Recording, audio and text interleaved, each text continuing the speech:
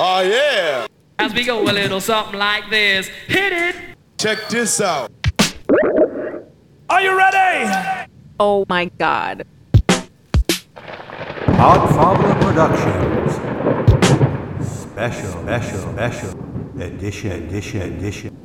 Today's episode.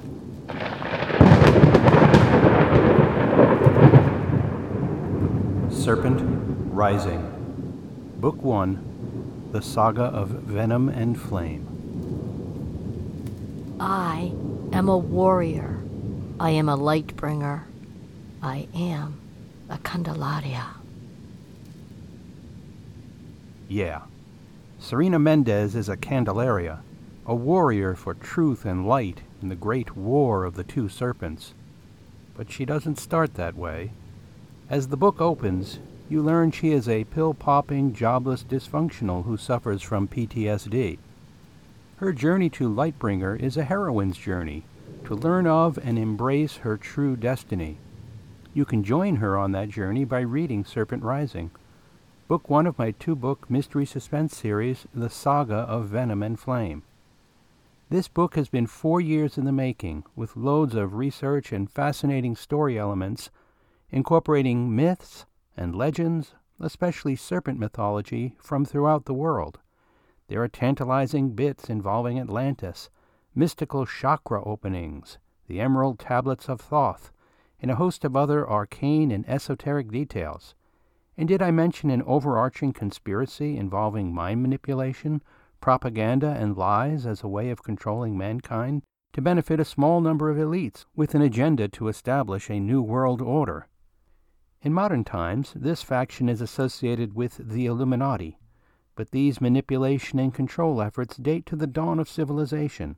Opposing these forces of darkness have been a loosely organized group of luminarians, those who carry the flame of truth and shine light upon the darkness, the venomous lies opposed by the flame-bearers of truth, hence the title of the series.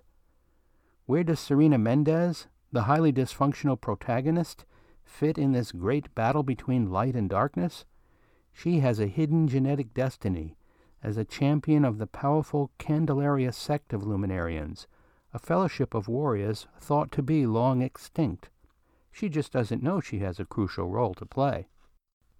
If you like the Da Vinci Code and trying to piece together a puzzle of clues to help uncover a conspiracy, if you like a character like Rey in the Star Wars movie The Force Awakens, where she gradually learns to understand she is a Jedi destined to fight the Sith in a battle spanning eons, you will like Serpent Rising. Or if you just enjoy a good story that is especially timely in an era of fake news and powerful elitists, you will enjoy this novel. I'll share a quick overview to pull these threads a little tighter, and then the opening scene. Serena Mendez is haunted, and she is hunted. Haunted by trauma, terrified and scarred as a young child, when a secret initiation into an ancient order of Lightbringers went horribly wrong. Unaware of the power latent in her blood, she is haunted by a life out of sync with her true identity. At 21, she is abrasive, jobless, in debt, and addicted to sedatives. Haunted by her past, she knows nothing of her destiny. Hunted by an enemy, ruthless and powerful, a brotherhood that has been pitted against the Luminarian sects for thousands of years. An ancient struggle continues, the War of the Two Serpents, a saga extending back to the dawn of civilization, to the time of the Second Breaking, when the elite sought dominion over the masses. Those serving truth and light opposed these dark forces. In return, they were persecuted, burned as witches, and suppressed, and nearly defeated by the powers of darkness. But the flame was not extinguished. An old Navajo dreamwalker had a plan to open the 7 chakras mystically binding Serena's power, to fulfill her true destiny, to unleash the latent power within her blood. Serena journeys to 6 continents, where she uncovers the truth of who she is and what she must do. A warrior stirs, a light-bringer. She is Serena Mendez. She is awakening. She is a Candelaria. Serpent Rising is a story of unfulfilled destiny, discovery, transformation, and courage to embrace the truth. And now I'll narrate the opening. Chapter 1. Impact, crash, darkness. The bedside table lamp and shattered light bulb lay on the floor, but Serena remained unmoved, without will or inclination to clean up the mess. She stared at the ceiling of her tiny efficiency apartment, lit solely by the eerie neon green from the alarm clock's LED. The glass fragments glittered, taunting her to get out of bed. Instead, she pondered the much larger mess of her life. She lay still, in a familiar paralysis of apathy. Somehow a glimmer of hope broke through her complacence. She reached over and forced herself to set the alarm. Tomorrow, she had another job interview. Desperation crowded out the apathy. Constricted by overwhelming inner and outer darkness, Serena's breath became shallow. Her dry mouth and mounting anxiety muted her scream at life's injustice into a muffled croak. Tomorrow would come. Nothing would change. Survival. A day without struggle, followed by a night of peaceful rest. Why did achieving this seem so elusive? Agitated, she threw the bed covers aside. How much longer could this torture go on?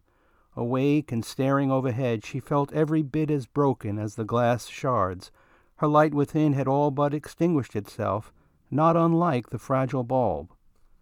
Could tomorrow be her first step out from the deep dark hole that hollowed her insides? Tomorrow she had another job interview. She double-checked the alarm setting. Serena's fingertips ached as she desperately clung to the possibility of change. Reaching into her bedside drawer, she randomly pulled out some meds and dry swallowed 2 pills. Serena didn't look to check what they were. She kept 4 or 5 different sleep meds stashed there. Not that it mattered. None of them worked. Serena needed to speak to Dr. Jenkins about that. Sleep did not come easily to the 21-year-old woman, afflicted with anxiety, plagued by PTSD, her life in shambles. Sometimes it seemed better to stay awake. Steadily worsening vivid nightmares had been infiltrating her dreams. She tossed and turned, trying to stave off the inevitable, trying to deceive herself that tonight the meds would work. Ensnared between apathy and hope, Serena nestled into a crevice of momentary comfort. Her breathing slowed. The cadence of soft snores interrupted the green stillness. It felt cold in the cave. Even lying on the sleeping rug, the rock floor was hard. She shivered, more from fear than the cold. Why did her great-aunt, Hashibushe, insist that she sleep here alone tonight? She remembered Hashibushe saying with no moon the cave would be black. Serena blinked, but it didn't matter whether her eyes were open or closed. She couldn't tell the difference. Repeating and following her aunt's instructions, she crawled to the edge of the pool, then stood up to her knees in the still water. Keep your eyes open. Keep your eyes open. Hashibushe had said that was the most important thing, not to close her eyes. But she couldn't see anything.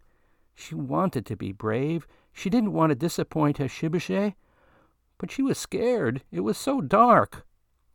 That's when she saw something. It was just a blur, a smudge of light. Something glowed and slowly took shape. Long and curved, it moved toward her. Immersed in blackness, water up to her knees, the creature moved closer. Wavelets rippled against her small, trembling body. What was it? The creature glowed with the shape-shifting form of something. She strained her eyes. It looked like a... "No!" she screamed, shutting her eyes and not daring to move.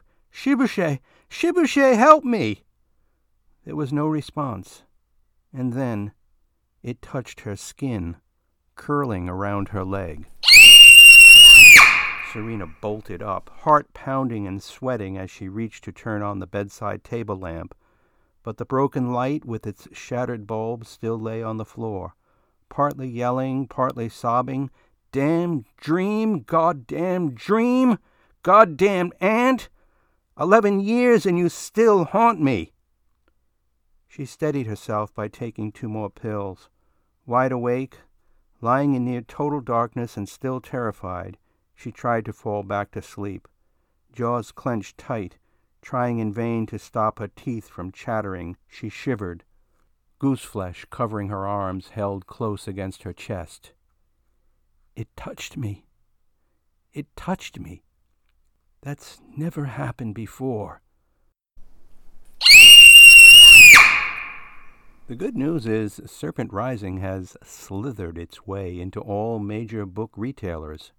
In the show notes, I'm posting the page from my publisher, BHC Press, where there are a variety of order links to retailers such as Amazon and Barnes & Noble.